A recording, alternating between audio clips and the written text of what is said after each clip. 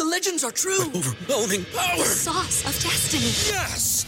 The most legendary sauce has arrived as McDonald's transforms into the anime world of WickDonald's. The greatest flavors unite in all new savory chili McDonald's sauce to make your 10-piece Wick Nuggets, fries, and Sprite ultra-powerful. Unlock manga comics with every meal and sit down for a new anime short every week only at WickDonald's. Ba-da-ba-ba-ba, go! At participating McDonald's for a limited time while supplies last.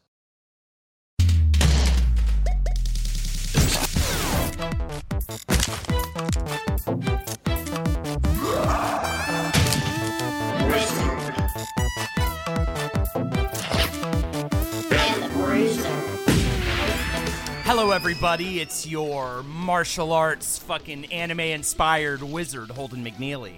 And it's me, your love letter to the glory days of Tinseltown, Bruiser, Jake. And today we have a special guest from the brighter side. The farter!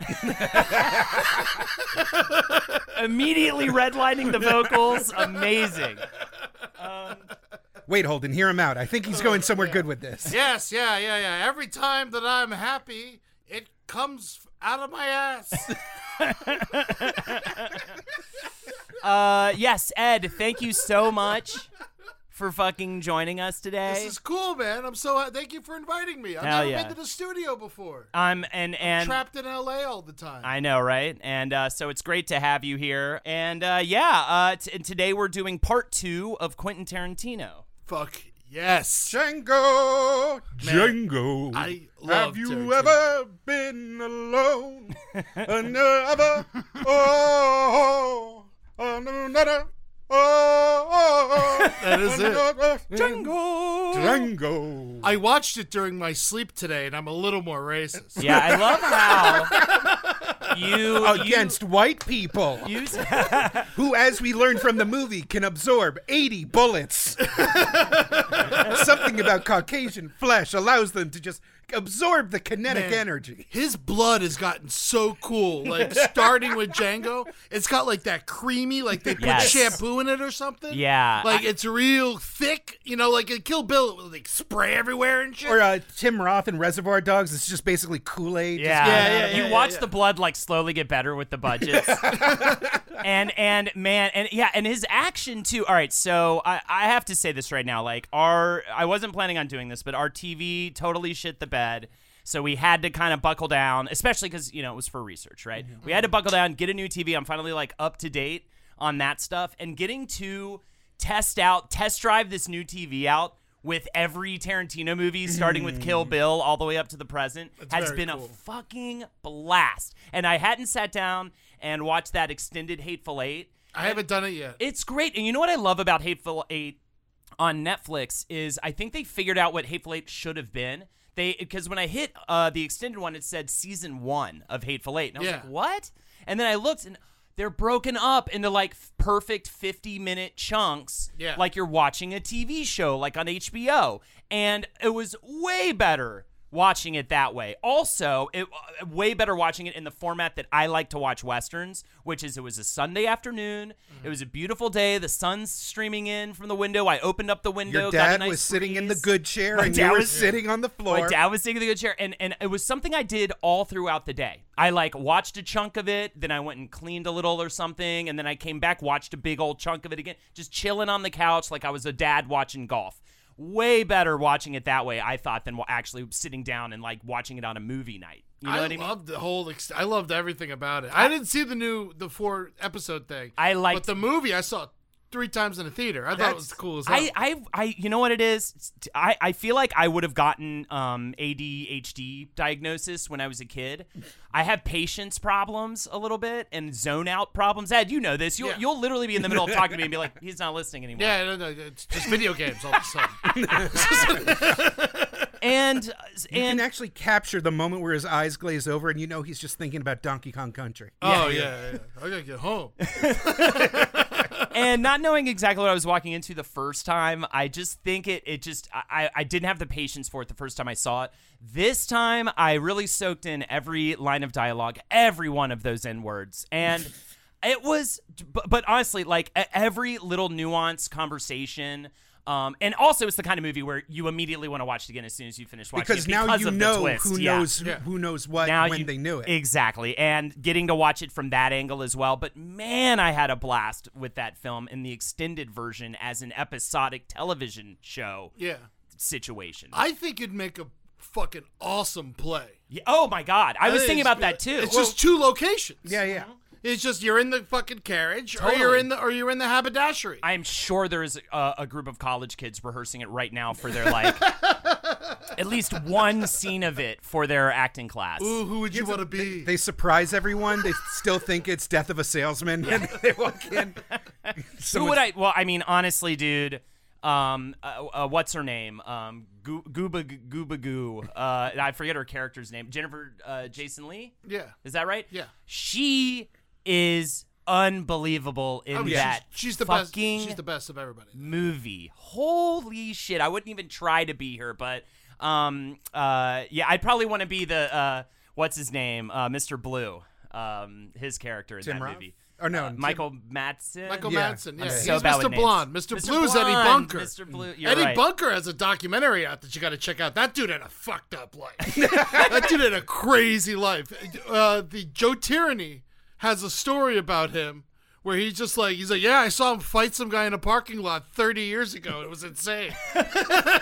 So, Ed, we usually start with the gush. Last week, Jake and I really kind of gushed all over the place. It was disgusting when it came to our experience with Quentin Tarantino.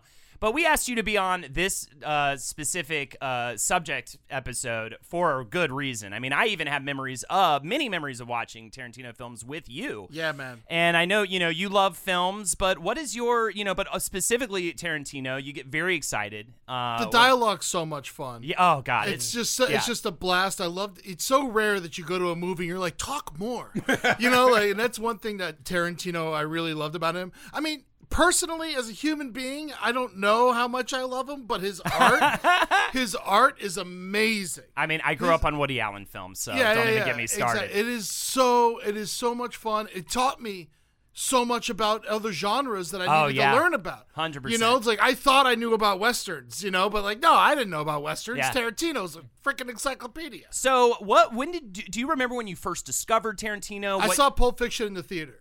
Lucky Wow. fucking you. Yeah, my parents let me see anything That's when I was a amazing. kid, and then I immediately went and got Reservoir Dogs. So what was Right at what the- was that experience like? I mean, I was just like, I need money, Like I was just like, as soon as I saw that, I'm like, this is great. I mean, the gangster's wonderful. I was telling Jake last week that my first attempt at like a screenplay or like scene writing was definitely me and my buddy Ben Epps trying to just write Reservoir Dogs. Essentially, it was just like, we gotta get this fucking money, and these fucking people are fucking us, fucking over you, fuck you. You know what I mean? Hold on, I have to go to the bathroom to do some fucking horse. I love getting high on that sweet black magic. I remember me and my friends in 7th grade sat down to write Pulp Fiction 2, but we're like, it was like came to the realization that everyone's already dead, So any other like I went the first. I'm obsessed with if whoever doesn't know me. I write roast jokes. I work with Jeff Ross, and the first roast I ever went to my whole life was the roast of Quentin Tarantino, the Friars Club roast of I Quentin forgot Tarantino. about that. Wow. And Yeah, at the Hilton. It's a private roast. There's like 1,500 tickets. Howard Stern was there. I met Joe Frazier. It was a crazy, awesome. Didn't he, like, Michael Madsen was on the dais. What That's an amazing. idiot. He doesn't know how to speak or read. Samuel L. Jackson was the roast master. He was just smooth as hell the whole That's time. awesome. And Louis C.K. dropped out. He no-showed it. Sarah Silverman killed it. Whitney Cummings killed it. I bet. But the thing that, like, Uma Thurman was, like, one of the last people to go. Did he like eat something off her foot or something? They both drank shampoo out of her pumps. Oh, not champagne. Not Thank shampoo. God. Oh, Thank God, because that would have made it way worse. Well, He's even a bigger freak. Smooth throat. Champagne, yes. And It was great. She had like that's amazing. 6-inch heels, and she took them Wow. off. She's like, I know you've been waiting to do this. And they like linked arms and like and drank the champagne. That's amazing. It was the coolest fucking. The whole thing was great. I was in heaven. I remember when everything you went to that. Be like the first roast is like Quentin Tarantino. Yeah, perfect. It was amazing because it wasn't televised. So I mean, that's such a special memory. Yeah, there's no like rewatching that. I mean, no maybe footage. they film? Yeah. That I know of. That was through the Friars Club. That was like classic Friars Club. Yeah, it was had like the dais was like only like 10 people actually did sets, but the dais is like 70 people long. So there were like Beach Boys there and Lou Reed and wow, just like hanging out and watching this thing. That's amazing. And Howard Stern was hiding in the rafters because he didn't like to talk to people. Did you get to meet him? Tarantino? Not then, but I actually met him briefly during that Black Lives Matter march that got him in a lot of trouble. Yeah, and we're definitely going to get to that today. But I met him during that march. We were filming for our cop special. Jeff, we were roasting cops in Boston. Right. So which is a fantastic special. Yeah, please check it out, Jeff Ross Roast Cops. But we went and saw, so we're at the rally, and this rally was like particularly fucked up. I'm not saying that any Black Lives Matter rally is better than another one, but this one they flew in all the victims' families, and so it was like especially intense. I'm meeting like grandmothers that watched their little daughters get killed in front of them, right. And Tarantino's like flipping out, on fire, calling for people's heads and shit. Right. And we got a short interview with him because while we were marching, and he was very very frank. And I believe he said something to the lines of, I think that the people will start uprising. And the cops took that very personally. Well, didn't he also, from what I gathered is, again, we were going to talk about it when we got around to that part of his... No, you're fine. Yeah. But I was going to say, didn't he also say... when someone, he essentially, in so many words, calls them a murderer. Yeah. I think was the thing they got really mad about. When I see a murderer, I call the murderer a murderer. Yeah. Something to that effect. He didn't specifically say cops are murderers, but he essentially did. Yeah, it's like when you see someone get murdered, they got murdered. Right. And I agree. Yeah. I mean, it's that's really unfair to all the cops that aren't murderers and for some reason think we're talking about them when we say we don't like murderers, which is weird. But it's not fair to them. We could go into a big cop thing right now, but it's not what this episode is. Let's not do that right now. No. This is a time for criminals, scumbags, lowlives, and angry Jews. How are you not one of those comedian actors that got booked to be one of the Inglourious Basterds? You're telling me Paul Rust got in there and you didn't? I don't know what happened, man. I would have done anything to be one of those stupid KKK members. Oh, God, what a dream job. You do the bags next time. You want the bags. My holes ain't even. I love it. It's the funniest scene of all That's probably movies. the funniest scene of all of this. And speaking of which, before we get into, we pick back up with our tale of Quentin Tarantino, starting with Kill Bill.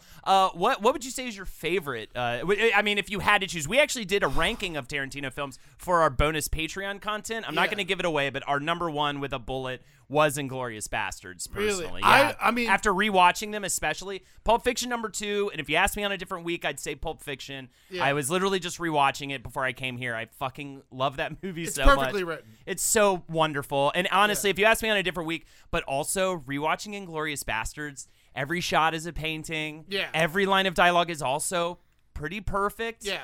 I mean, I love every one of his movies. Of course. I'm not saying that one's worse than the other. Death Proof, I'm not huge on, actually. Death it has one of the best ever stunts I've ever seen on camera. So his worst movie, in my opinion, still has the best stunt I've ever seen in a movie, but still not the only one I'm kind of like I'll just skip to the end, essentially. Unpopular opinion, my least favorite, Reservoir Dogs. Really? Yeah. God, I love. Well, I love the movie. I love the movie. I have a nostalgia issue with that. I wore that VHS tape out. Oh yeah, I could say every line as they happen when I watch it. Don't get me wrong. And my favorite's got to be either Jackie Brown or Django. Jackie Brown is a movie that I was like kind of lukewarm on the first time I saw it, and now I find it to be one of the best. It's like Weezer's Pinkerton. Everybody wanted the big follow-up. It wasn't what people were expecting. Everyone turned against it. The creator went a little bit nuts afterwards because of the feedback. And then through the lens of time, everyone's like, oh, wait, it was actually genius. It's actually really brilliant. All right. And if you're telling, people in the comments and writing the review on iTunes as we speak, comparing Tarantino to Rivers Cuomo was the whitest analogy a human body could produce. And I accept that criticism. I also would like to give a special shout out to Four Rooms. Oh, yeah. That movie means a lot to me. Really? I really love that movie. I really love that movie, too. You were like, we didn't rank Four Rooms in our ranking. It's not a full movie. He doesn't consider it's it. like you're not going to throw in Sin City either. Yeah. We also ranked it considering because he feels it is one thing. Kill Bill 1 and 2 is one thing. Yeah. No. Yeah, of course it is. Yeah. And obviously we did throw in that one episode of ER he directed for whatever reason that was. Did you put in True Romance and Natural Born Killers? No. Again, Tarantino directed. Yeah. Okay, cool. Tarantino directed films. Okay, so let's hop in. Kill Bill and Uma Thurman. So on the set of Pulp Fiction, Uma Thurman and Quentin Tarantino come up with a character called the Bride and built a story around just the single image of this bride covered in blood. Uma Thurman was also very inspired by Pam Grier in the film Coffee, which was one of Tarantino's big inspirations for Jackie Brown, which we talked about last week, and Gloria Swanson, who was played by Gina Rollins in the female-led crime thriller Gloria, which I really want to check out now. It looks really cool. So she said they were two of the only women I've ever seen be truly women while holding a weapon. And rewatching Kill Bill recently, her amazing, like just her standing there with the just the whole Hattori Hanzo stuff is so fucking good, and like the way that she picks up the sword and the way that she treats also that training sequence is amazing. She just looks exactly, I think she achieved what she was going for. She looks like that sword was made for her when she holds it. You know what I mean? You hear of 110%, she put in 120. Yeah, and then lost 30% in a car accident. Yeah. Dude, did you watch that footage, by the way? I did. I got mixed feelings about it. Yeah, she did. It was actually kind of hit all at once. She spoke out about being assaulted by Harvey Weinstein. Yeah. In the same interview with the New York Times, that she also spoke about getting into the serious car accident on the set of Kill Bill. Essentially, the way he describes it was like, he convinced her to get into the car for sure. And do the I'm sure it was herself. very intense and very heated, and he wanted her to do it, and he pressured her to do it. Yeah. I agree with that. But also, coming from someone who loves intense art, that's how you do it. Yeah, Tarantino said, he did say it was a big regret of his afterwards. He said, watching her fight for the wheel, remembering me hammering about how it was safe and she could do it, emphasizing that it was a straight road. The fact that she believed me, and I literally watched this little S curve pop up and it spins her like a top. It was heartbreaking. Beyond one of the biggest regrets of my career, it is one of the biggest regrets of my life for a myriad of reasons. Wow. Especially because she could have had the stunt girl who got super fucked up, but she's also the amazing stunt woman who Zoe did Bell. Yes, I love her. She's so likable on screen. She's just great got a in quality. Once Upon a Time in Hollywood. Yeah, and in Hateful Eight. Yeah, I mean, I thought she was fantastic. Whenever I see her, I love her. Yeah, she's just got, you could see how she got her way into from stunt woman into Tarantino's cabal of actors he frequently works with, because she's just got this warmth on screen. But she got way fucked up when they did the shotgun in Kill Bill in the trailer, and she flies backwards. Yeah, she got broke a bunch of ribs. Not really. Yeah. These stunt. Yeah, Zoe. It's one of those weird things that as someone who watches, once you watch enough films, when you go ooh, that looks like it hurt, that's because it did. It's like wrestling. They're fucking throwing themselves over cars and shit. Yeah, it's crazy. Stuntmen are fucked up. Cameramen are fucked up, by the way. Cameramen break their backs all the time and stuff like that. Tarantino spent a year and a half writing the script in New York City in the year 2000 while hanging out with Uma Thurman and her daughter Maya, and referred to Uma Thurman as his muse, rather.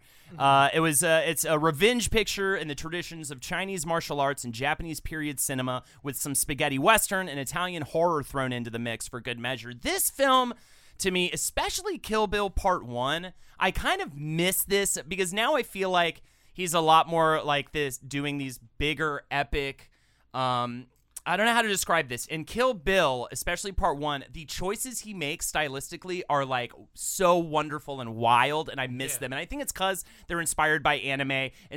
Having just breaking out into an animated sequence, period, having all these weird, just editing choices and it just everything felt so surreal and over the top, and I miss that Tarantino. What's the name of the ball? Gogo Yubari or whatever? A mace.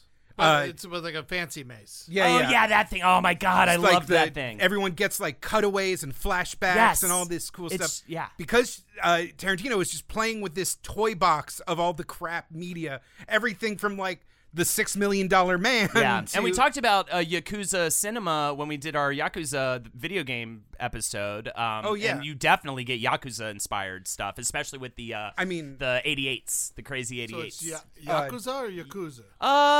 Where do you land on that? Yakuza? I don't know. They call themselves like the honorable organization in conversation. That's what you call them if you're talking to one. All right, honorable and just ignore the giant dragon tattoo on the dude in the suit's back. So there's actually a lot of weird like influences going on here where he's inspired by like the Shaw Brothers and like all these old kung fu movies. You know, you got your Pai Mei sequence where they changed the film stock to have that kind of blown out over undersaturated, like the film's been run through many times in the Grindhouse Theater. Also, and jumping to black and white too. Well, that was for censorship purposes. They couldn't get an R rating unless they kind of toned it down. And in the international release, a lot of those black and white shots, I think. If you're talking about in the sword fight, where it randomly cuts to black and white. There's a couple of them. That's 100% for censorship. There's also the flashback scene. In the flashback, in the I'm not sure. That might be stylistic. There's no violence in that scene. Well, like in the church scene, there's... Well, you watch them walk in, but you don't like see the people get gunned down. You hear it, and as the camera's like crane shotting away from the church. What they should have done is do black and white when she wakes up in the hospital and feels her stomach and starts crying, because that really fucked me up. Yeah, that's more emotional and gonna tear you to pieces. Yeah, or how about when the guy is fucking, raping her? Yeah, that's you mean Buck who likes to fuck? Yeah, Buck who likes to fuck. The owner of the pussy wagon. Yes. For this serious crime. Yeah, the cop, the guy who played a cop in Jackie Brown. By the way, could you imagine? All I could think about rewatching it was just like, what kind of a male nurse, just openly drives a car, pulls into the garage that just says "pussy wagon" in giant letters. Someone who knows they're gonna die young, and a nurse that has the word "fuck" written on their hand is even more so. Like, who would hire somebody? Listen, the healthcare industry in America needs reform. No one's here to dispute that. It's a B movie too. Yes, totally. And that's one of the parts where it like goes into horror. Yeah, this is. I mean, it's literally part of It's first of all, it's very weird how Tarantino's mind works. But in a really long interview with like Harry Knowles, remember that guy? Yeah. Remember the guy who looks like big fat Rotten Tomato, or what was his thing? He's the guy that looks like if every member of Murder Fist got rolled into a katamari. What's the website? Ain't it? Yeah, it was Ain't It Cool News. Ain't It Cool News. And like it codified the idea of Quentin Tarantino's realer than real universe, where stuff like Pulp Fiction and Death Proof takes place in, and then there's the movie universe, where Kill Bill takes place in. And so it's the idea is that in Kill Bill, this is like what exploitation hyper-violent movies would look like in the already violent world of Pulp Fiction. Because in theory, it's people can very easily draw a line between the divas, the Deadly Viper Assassination Squad, and the Fox Force 5 that Mia was doing. And that's what Lexi said when she was watching. She was like, "This is like Fox Force 5." Yeah, it absolutely is. Well, totally. That's why. That's definitely why they were talking about the idea of this film while filming Pulp Fiction. Right. Also, I'd like to give a special shout out to Michael Parks. You guys know who I'm talking about? The guy who plays the sheriff. He plays the same character in like 5 different movies. Yeah, he's plays, great. Like, McGraw or something like that. Yeah. He plays. It's like this tall drink of cocksucker ain't dead. And then but he plays the sheriff. He plays the sheriff in that From Dusk Till Dawn. It's the same character. So this lives in the same world and it's in the same town as the beginning of From Dusk Till Dawn. Right. Because we see From Dusk Till Dawn took place after Kill Bill when she gets shot in the church because his character dies there, which I find very cool. Yeah. I mean, Sheriff McGraw blows up the entire idea that there's any coherence to what he said in that interview. But if you notice in Kill Bill, so in Kill Bill, there's a ton of shots where like the bride goes onto an airplane to Japan, and it's clearly fake. It's so blatantly a fake miniature set. And not only that, there's designated samurai sword like caddies built into the seats. Right. Where like it's just you are clear. This is clearly in a heightened universe on top of a heightened universe. Right.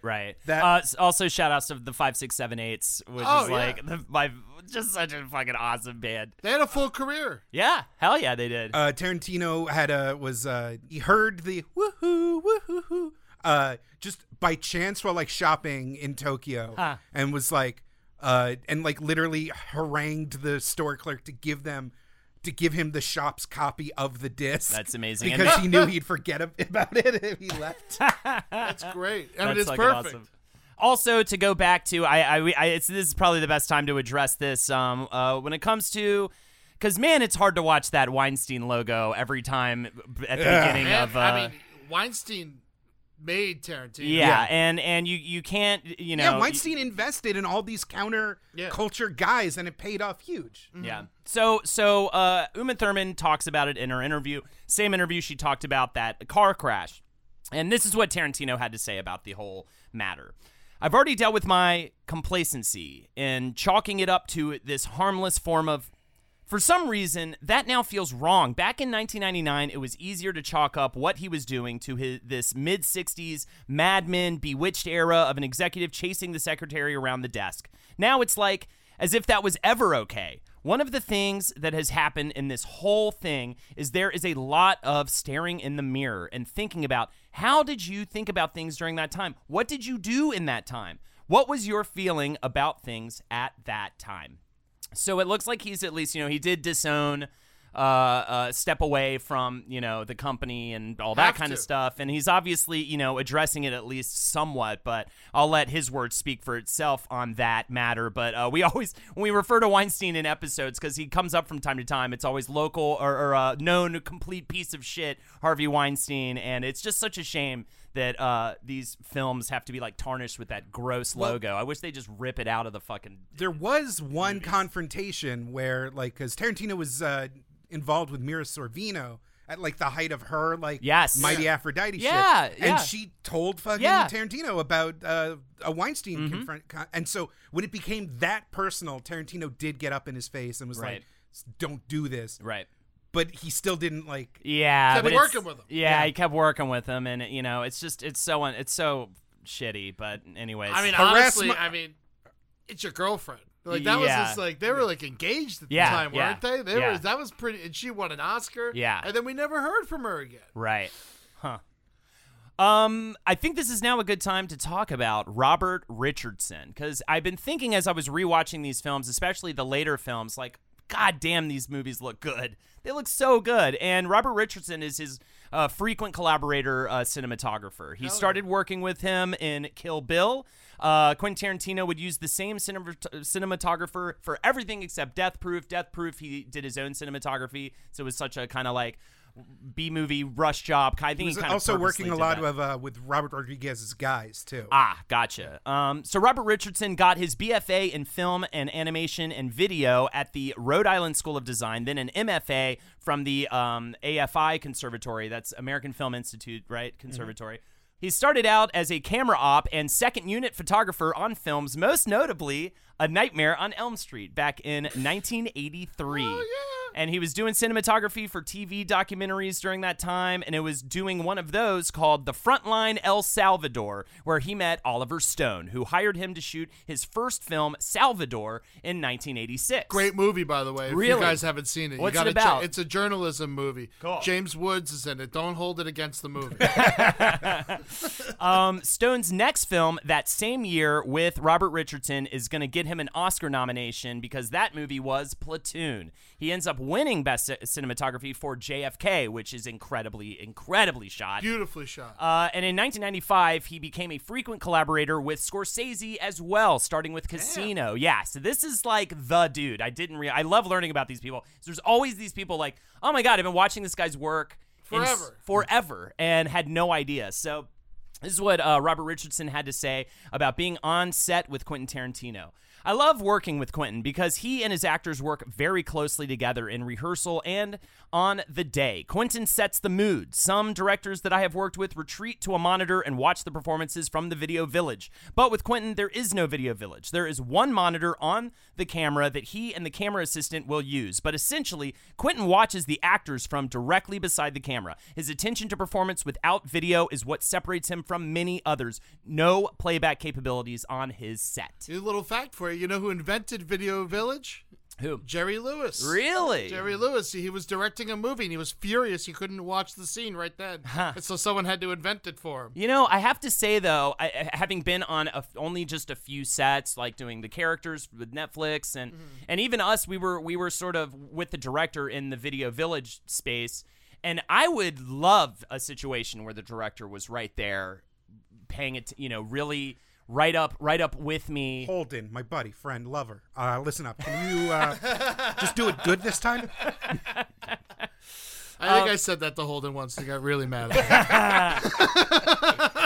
It's like, and also I keep hearing, and I have some other quotes coming with this stuff, but I keep hearing time and time again, like, he sets the tone. He's super energetic. It's like, it's almost like it's just this place where everybody there wants to be there, and he's putting all of his energy into it, and he's right up there with you, and he's like giving you everything, and you're giving back everything, and it just sounds like a dream to make a movie this way. Yeah, it feels like the actors are like, I don't know how to describe. Like they went to a theme park that was as good as the commercials were. They're like, I couldn't wait to work with famous, loud, weird man, Quentin Tarantino. And sure enough, there he was, moving and making all those noises.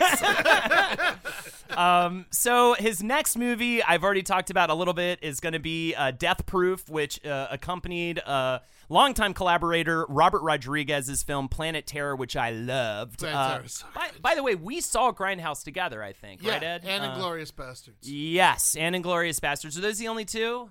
I think so. Yeah, I think that we saw, at least in the theater. I know we watched like Kill Bill on the couch or whatever, at home, but in an apartment rather. The only reason why Tarantino and Robert Rodriguez are friends is because they both had their big breakout movies at the same time, and they were both kind of violent. For Tarantino, it was Reservoir Dogs, and for Rodriguez, it was El Mariachi. Yeah. And so they just ended up on panels. Every time there was a film festival, they'd be like, well, time to get the violent freaks together. So, what's wrong with your brains? And like just having to answer the same questions and being stuck on the same circuit, like they were the only guys who had anything in common, and like that friendship was forged on the road. Yeah, that's so cool, man. It happened at Cannes, right? Yeah. Mm-hmm. Yeah, no, it's amazing. And then he put Tarantino in Desperado, which was a fun little role. Right, I forgot about that. Oh, that was like my favorite part of the movie. Yeah, and he told that horrible joke. Yeah. and then they did From Dusk Till Dawn together, which was which is unbelievable. So I believe we talked about that last week, right? A little bit. A little tip for anyone: if you're ever talking to someone and they don't know anything about From Dusk Till Dawn, make them watch it and don't tell them there's vampires. It is the funnest thing. It's the best. So Quentin Tarantino does agree with me about this movie being his worst film. He said, Death Proof has got to be the worst movie I ever made, or ever make. And for a left-handed movie, that wasn't so bad, all right? So if that's the worst I ever get, I'm good. But I do think one of those out-of-touch, old, limp, flaccid dick movies costs you 3 good movies as far as your rating is concerned. We'll talk about his obsession with filmography, by the way. He's incredibly he's very, very intent on leaving the world with this very specific filmography, which would make this next film his last film, apparently. I don't believe it, but we'll see. But still, I love that he thinks that, first of all, I love that he calls it a flaccid dick movie, but also that that it's as good as 3 movies. It's just great. Yeah. I mean, he did a very genre-specific movie that's based on a bad genre, and he nailed it. Yeah. So you can look at it one way. You can be like, oh, well, he made a bad movie. It's like, no, he actually made a perfect movie. It was just he was imitating bad movies. Right. Supposedly, he got the idea from working on Pulp Fiction, where one of the stuntmen was talking about all the various ways that you could make a car, quote-unquote, death-proof. And so the idea that there's this car that you can get other people in accidents in and walk away fine was like what sparked his imagination. Interesting.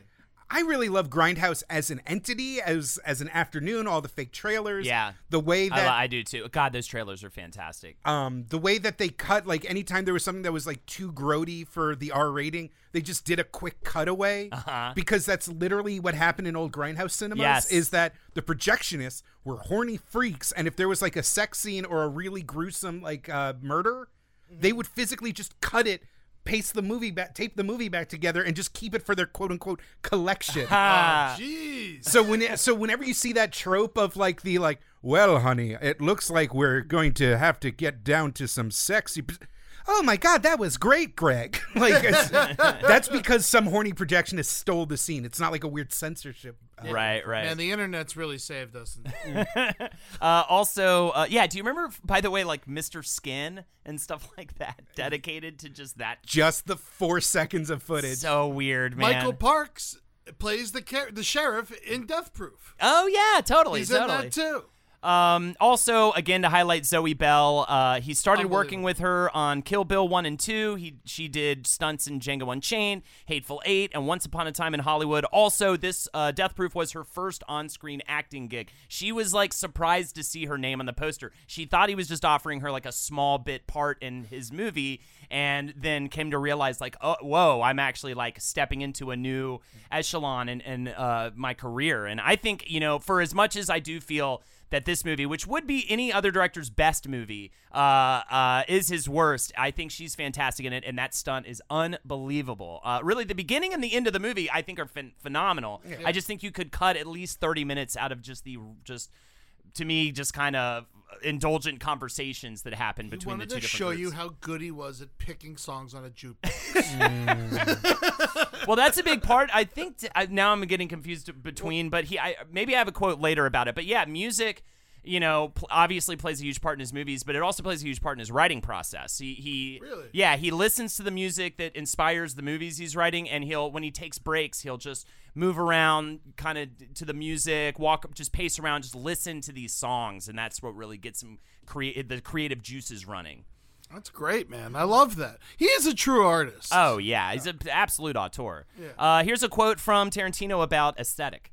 It's funny because to me, most cinema schools don't teach you that much aesthetically. You need to come to it with your own aesthetic. Part of becoming an artist is discovering your aesthetic. They might teach you how to sync soundtrack with picture, and they might teach you a few editing tricks, but part of becoming an artist is discovering your aesthetic. I think that as a comedian, like I didn't do stand-up for very long, but literally the first thing you need to do as a comic is find your voice. Everybody will tell you that. Find your voice on stage. That's what you spend the first 1 to 3 years doing. And it's great because if you do find your voice at age 21 and find success, then when you reach age 31, you're fucked. For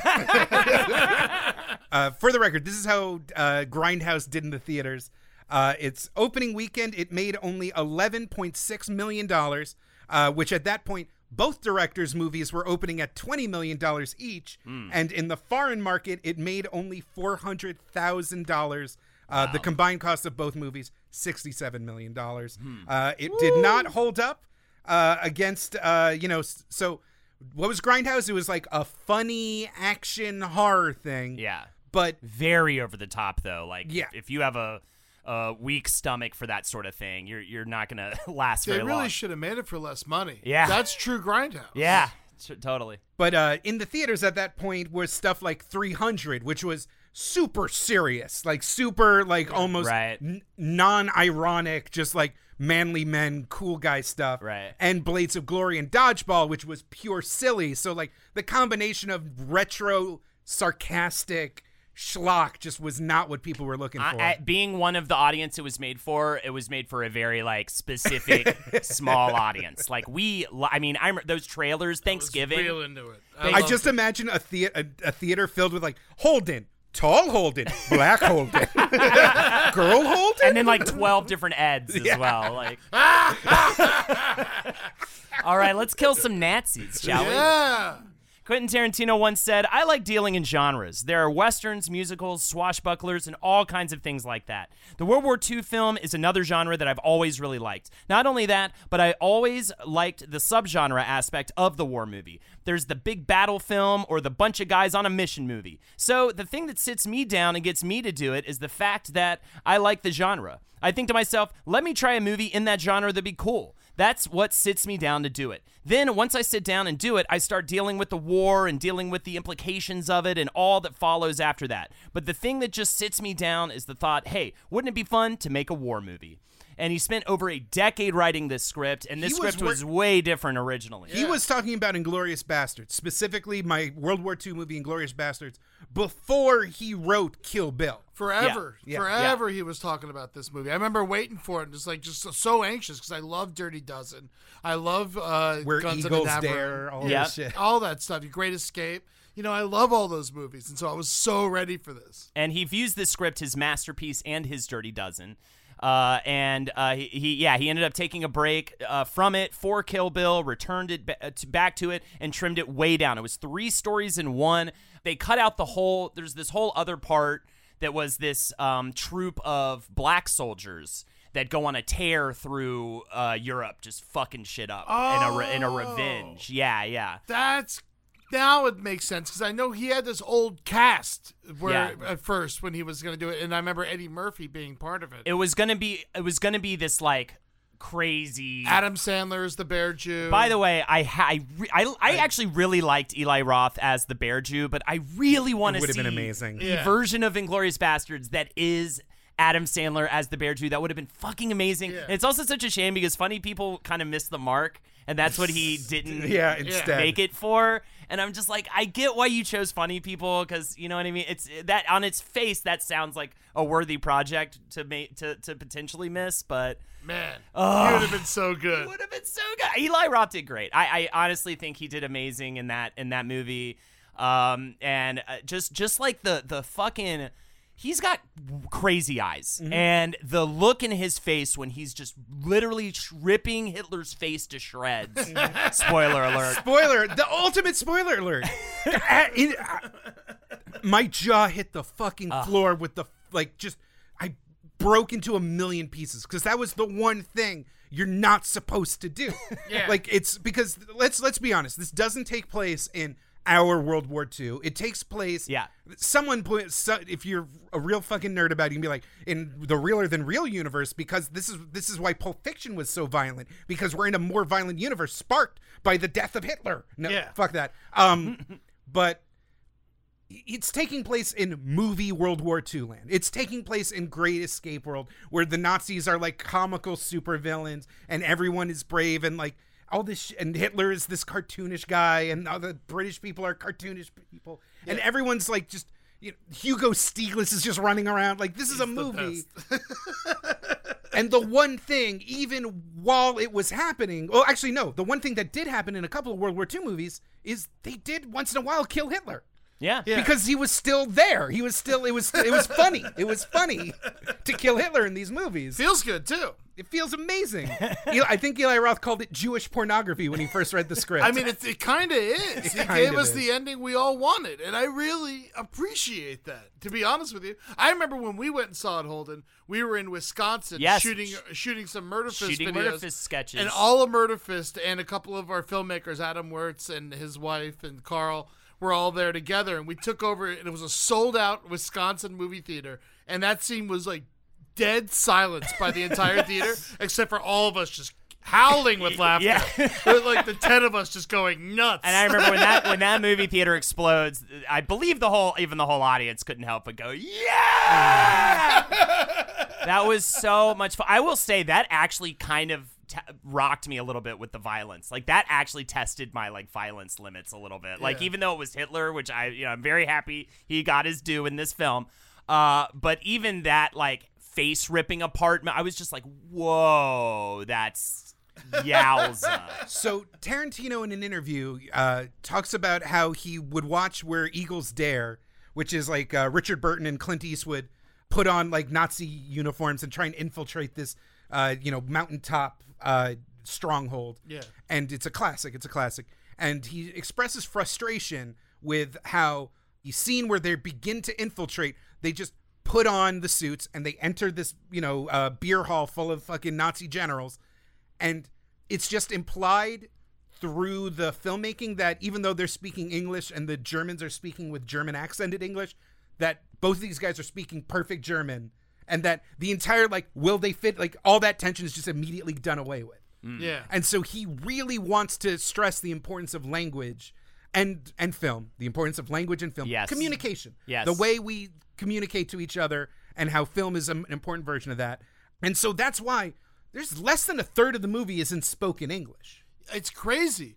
That first scene in the house with the farmer, where they speak French, German, and English all in that one scene. Yeah. It's crazy. That's insane to write.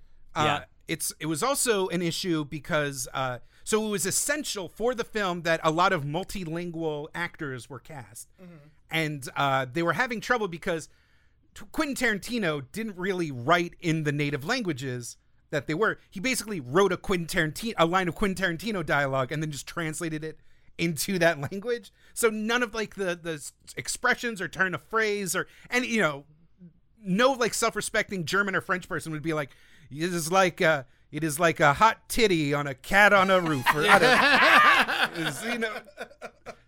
know what I mean. There was a language barrier, but for some reason, I want to see your Tarantino movie. Shut up. It was Christoph Waltz, who was way late in the game. Mm-hmm. He's this weird, he has a weird life. He has Jewish children from a previous marriage. One of his son is a rabbinical student. He was married to a psychotherapist from Manhattan. Okay. That makes sense for him. And he just nailed the weirdness of Tarantino while still speaking fluent Italian and German and French. Arrivederci. Okay.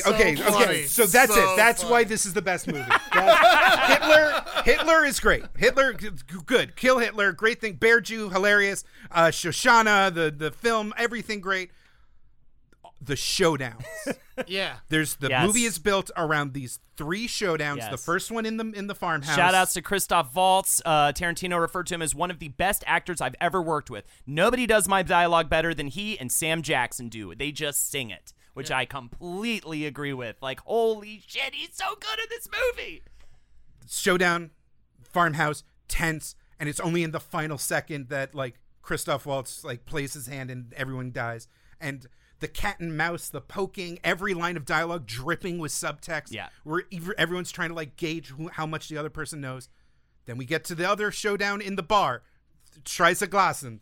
Fucking insane. Great subtext. Yeah. Great conversation. Unbelievable scene. Unbelievable. That whole King Kong moment is so fucked up. Yeah. The King Kong thing, the fact that they're there to celebrate a guy who's a dad, just some fucking guy. A female German soldier who is so terrifying. Yeah. She's headlocking the guy. I love that. And this movie's close to 3 hours. We're following all these characters. The fucking Wild West rogue Apache, Inglorious Bastards, led by Aldo Rain, Hans Landa, the fucking Grand Inquisitor of the German army, and they're finally gonna face to face. And this whole movie has been about these confrontations and subterfuge and lying and undercutting things. And here are these 2 monsters of characters about to confront each other. And within the first second, Brad Pitt looking dead into the camera, just buongiorno. Just boom, poof, gone. All the tension just blown away like a mound of cocaine in a sneeze. Fucking insanity. I died in that moment, and I knew this was my favorite movie ever. And P.S., by the way, upon rewatching Inglourious Bastards, Brad Pitt, every line he utters in that movie is unique, memorable, said in a way you never would think to say it. It's just everything he does in that film. It's so funny because he gets this, people think of him as this beautiful leading man type, but he is one of the best character actors in the, especially in Inglourious Bastards. I think he proves that fact. Yeah. He is fucking amazing. As the what's his name, Apache, Aldo, the Apache. Man, Easter eggs for Tarantino movies. Right here, the Italian filmmaker who they lie about being is the one that DiCaprio does movies for in Once Upon a Time in Hollywood. Margaretti. Margaretti. Yeah, it's the same. I love that he has these running threads in his movies, like the fake products. Of course, there's Red Apple cigarettes, Jackrabbit Slims, the restaurant Tinku brand beer is in a bunch of stuff, and teriyaki donut.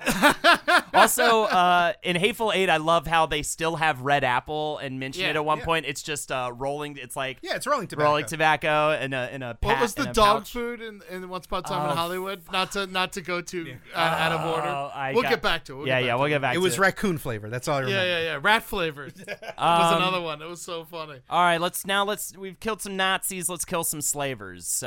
His follow-up is yet another spin on the spaghetti western with Django Unchained.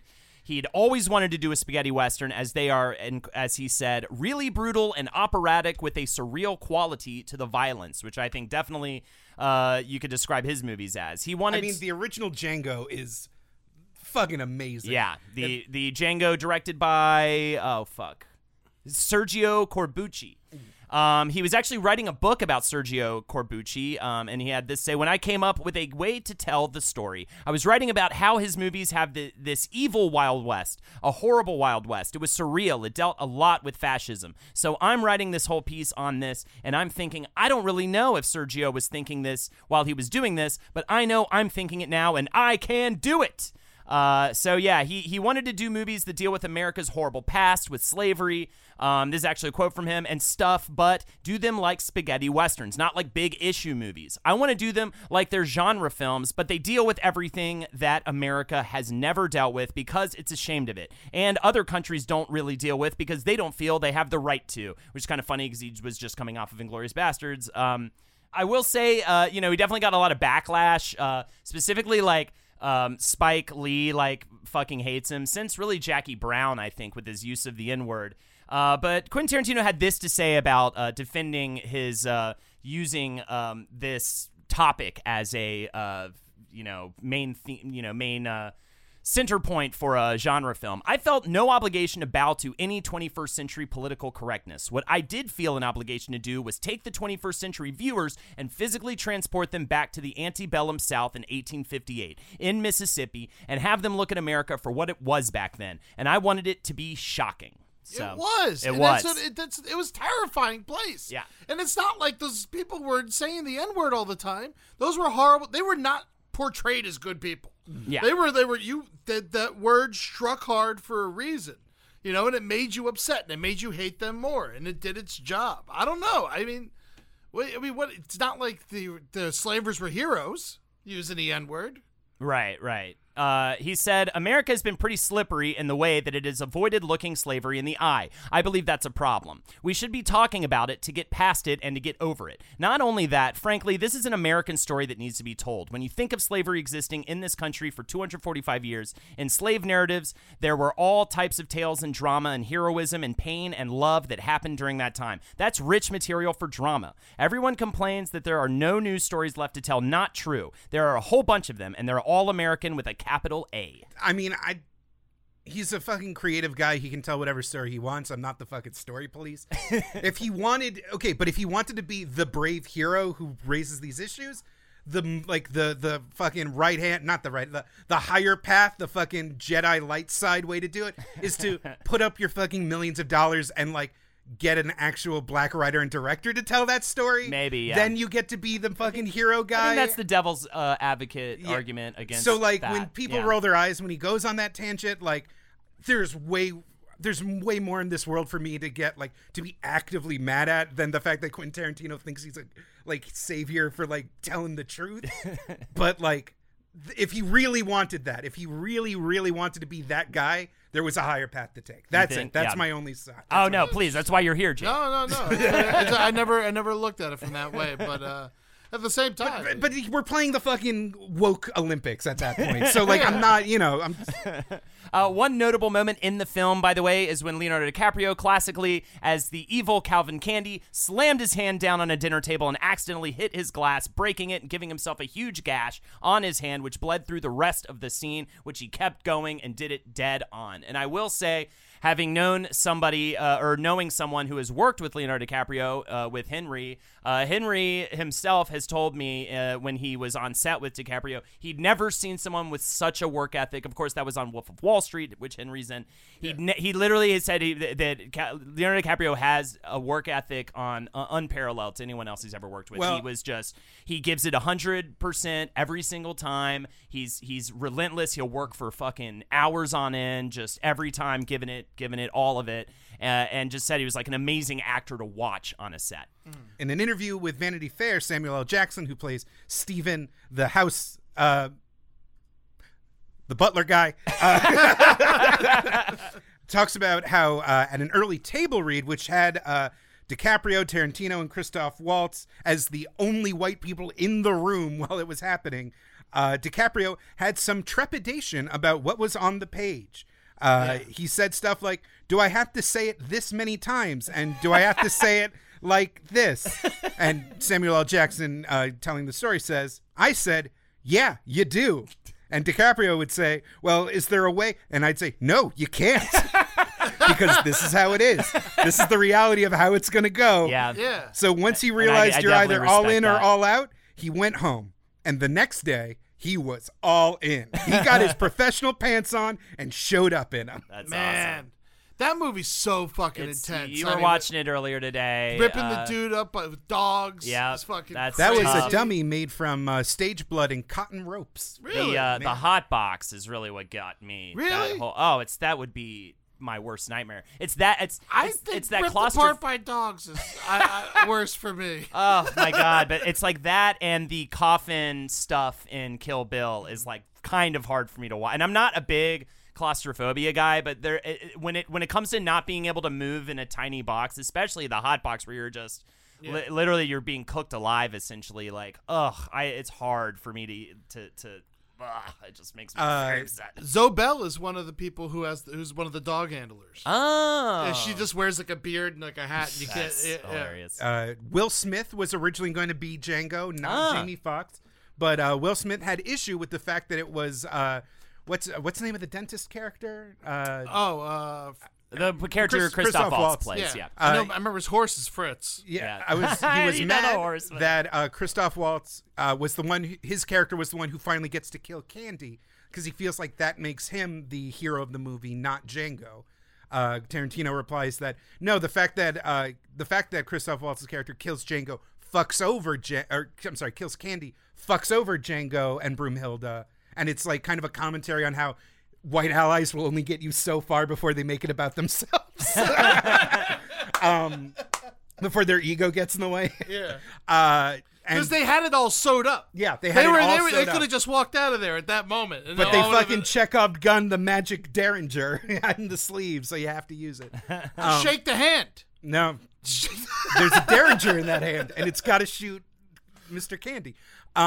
Also, Christoph Waltz had a pelvis injury before the time of filming, and he was afraid he was going to lose the role in the movie, and so they came up with the idea of the whole dentist cart so that he could ride in the cart and not have to injure himself riding a horse. Oh, interesting. And that's where that weird thing came from. I loved it, man. It worked perfectly, especially for the KKK scene.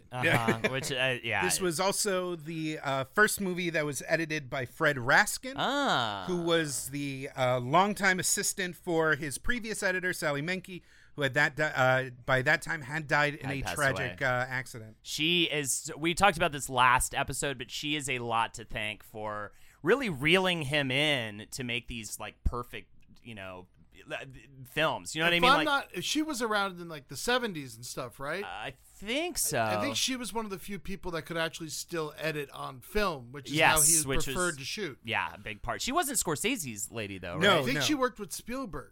I think she edited Jaws. I might be wrong. Here's the thing. Here's the thing: is Hollywood is filled with stories of landmark directors who had like lady editors to fucking reel them in. Yeah, it's like even the first Star Wars movie, it was George Lucas's wife that helped like put that together. Like it's almost uncanny how like the grand vision at some point in the chain needs a lady to be like, fucking calm down, all right? Yeah. No, we got to get yelled at. Yeah. Only through the yin of male creation and the yang of female nagging can true unity. Okay, I was trying to find that. No, Verna Fields did. Verna Fields did Jaws? Yes, okay. Verna Fields did Jaws. Interesting. So now we get to Hateful Eight. We already talked about it a little bit up top. Essentially, Tarantino was influenced by television, actually, for this one, especially shows like Bonanza and The Virginian.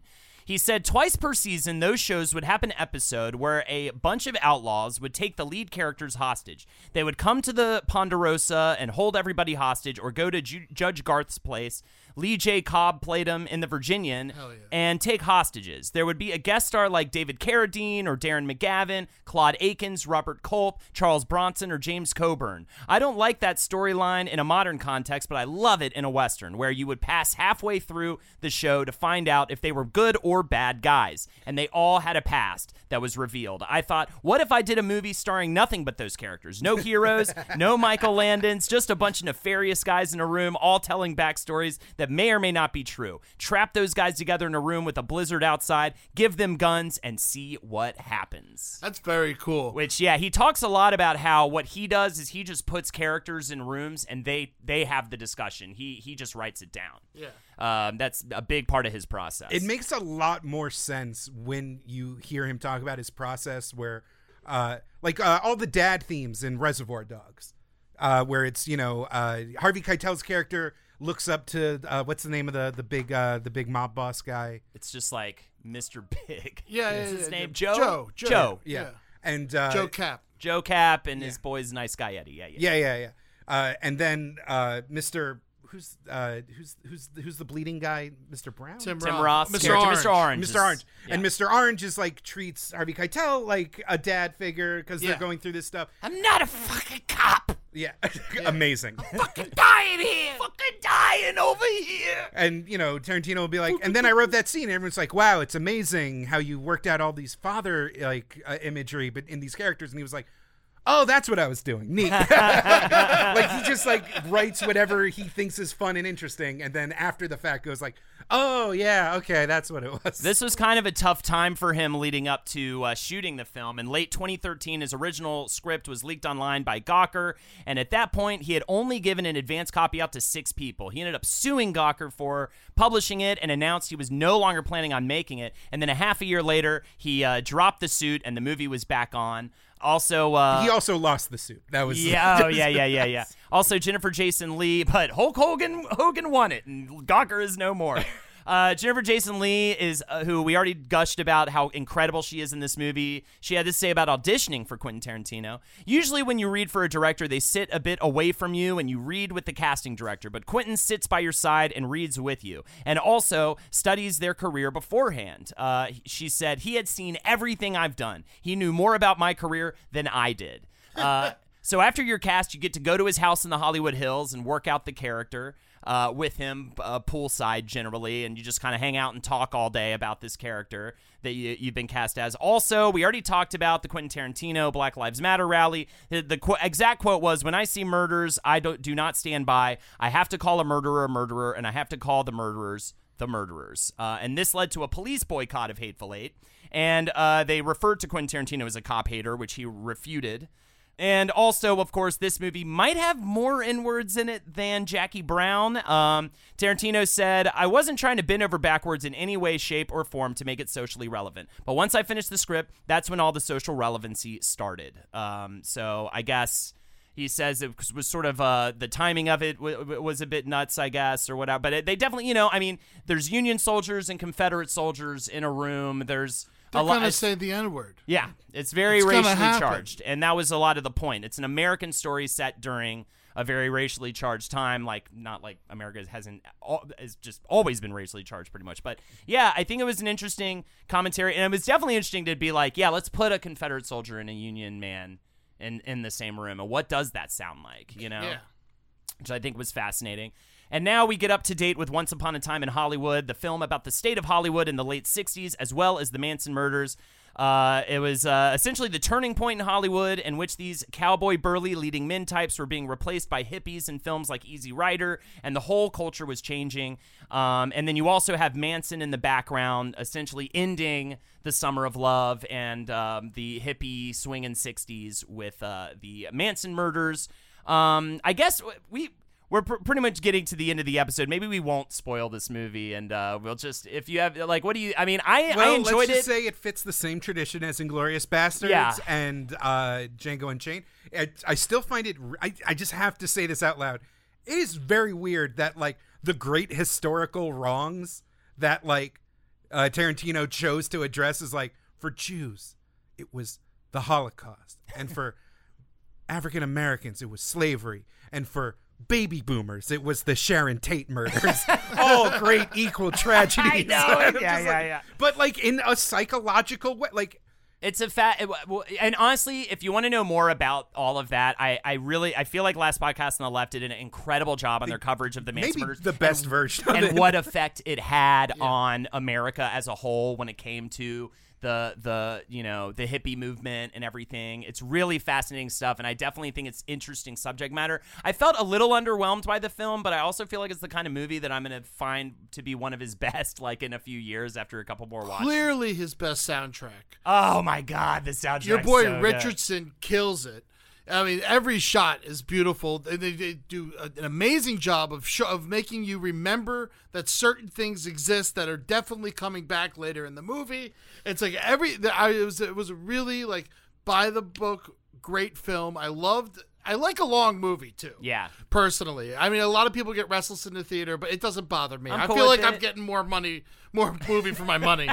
But I remember, like, if we go back to Hateful Eight and your boy Richardson, real quick, that opening shot, that, like, 3-minute shot of the gravestone that goes to and it's perfectly shot, perfectly timed, and lets you know, it's like, okay, sit down. This is gonna be a long ride. Yeah, we're gonna go through this. Especially that. It's like you're watching a Western. Like, I don't know if you know what that is, but yeah. And then Once Upon a Time in Hollywood, I mean, that's a callback to Sergio Leone, yeah, who made all those movies. And Once Upon a Time in the West, Once Upon a Time in America, and those movies are like fucking 4 hours long. Yeah. So I don't know what you expect's gonna happen. Right. Well, it's a Tarantino movie. You have to expect a long runtime. At least Honestly, 230. though, that is not a complaint I had about Once Upon a Time in America. My first watch of Hateful Eight, it felt a bit long to me. I really came to appreciate it on my second watch a lot more.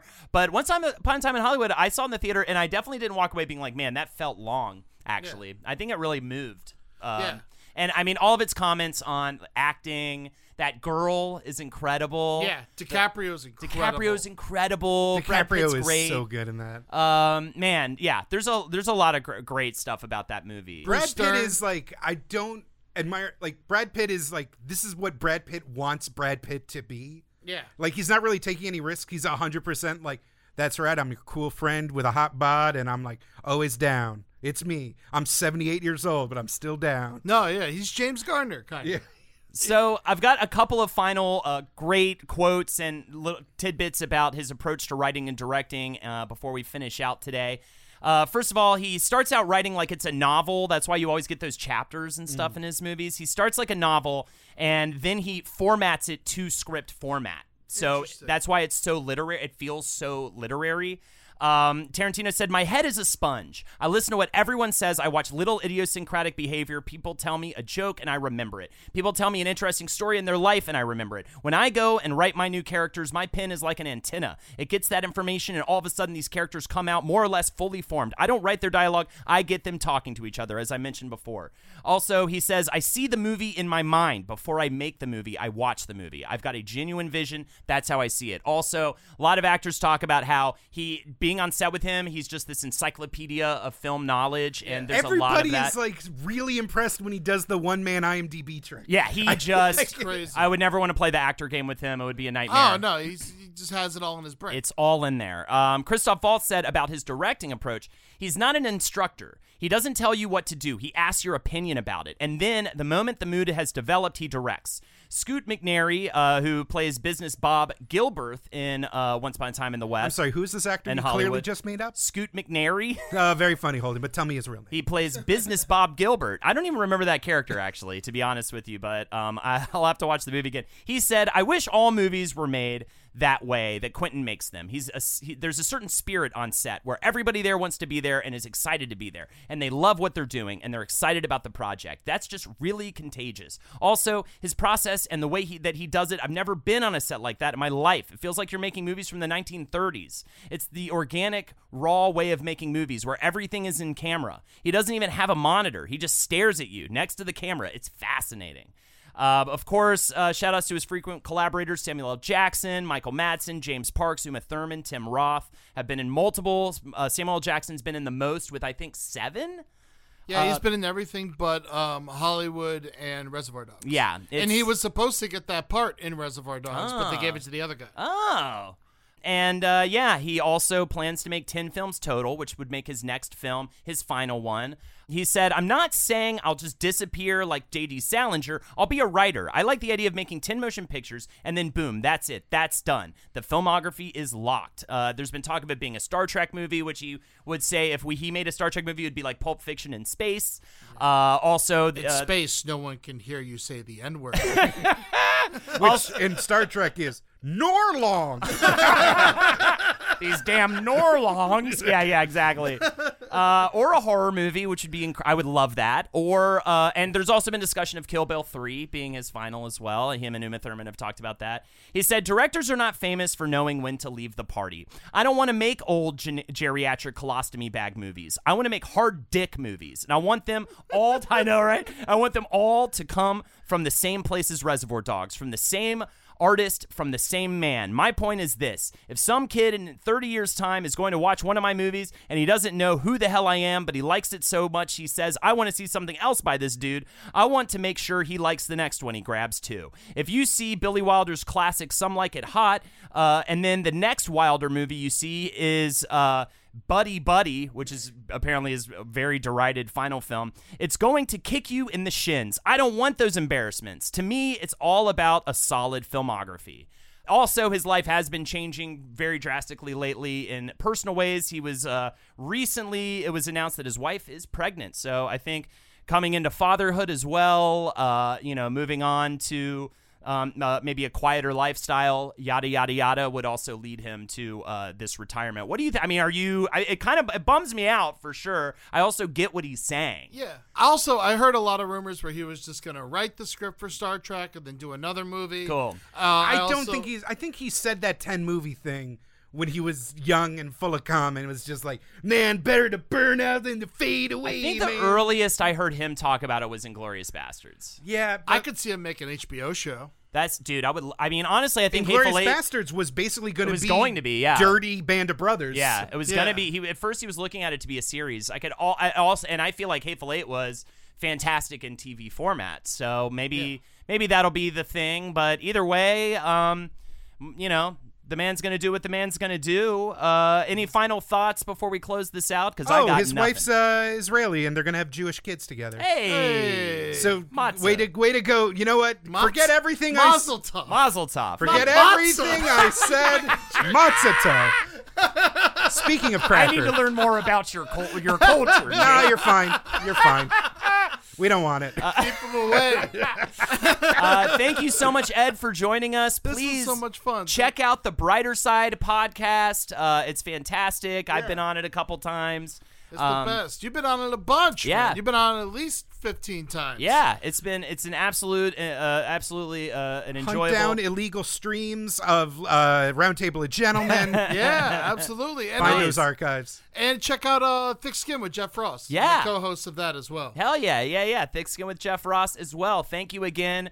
I think this was great. I'm so glad this worked out. And also, if you want to check us out further, bonus content every single week for just $5 on Patreon, patreon.com/WizBrew. You can follow me at twitch.tv/HoldenatorsHo. Jake? Follow me on Twitter at BestJakeYoung. And hey, use the magic computer in your hand right now to leave a review on iTunes. It helps us out a lot. 5 stars. And just say which one of us you think has the best chest hair. Hell yeah. Oh, my God. All right. It's probably you, Jake. Matzah. Also, always remember, keep on whizzing. Never stop bruising. Oh! Always fart. He's in!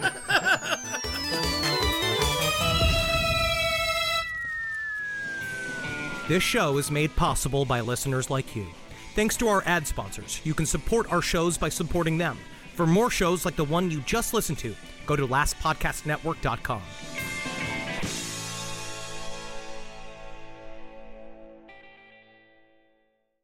The legends are true. Overwhelming power! Sauce of destiny. Yes!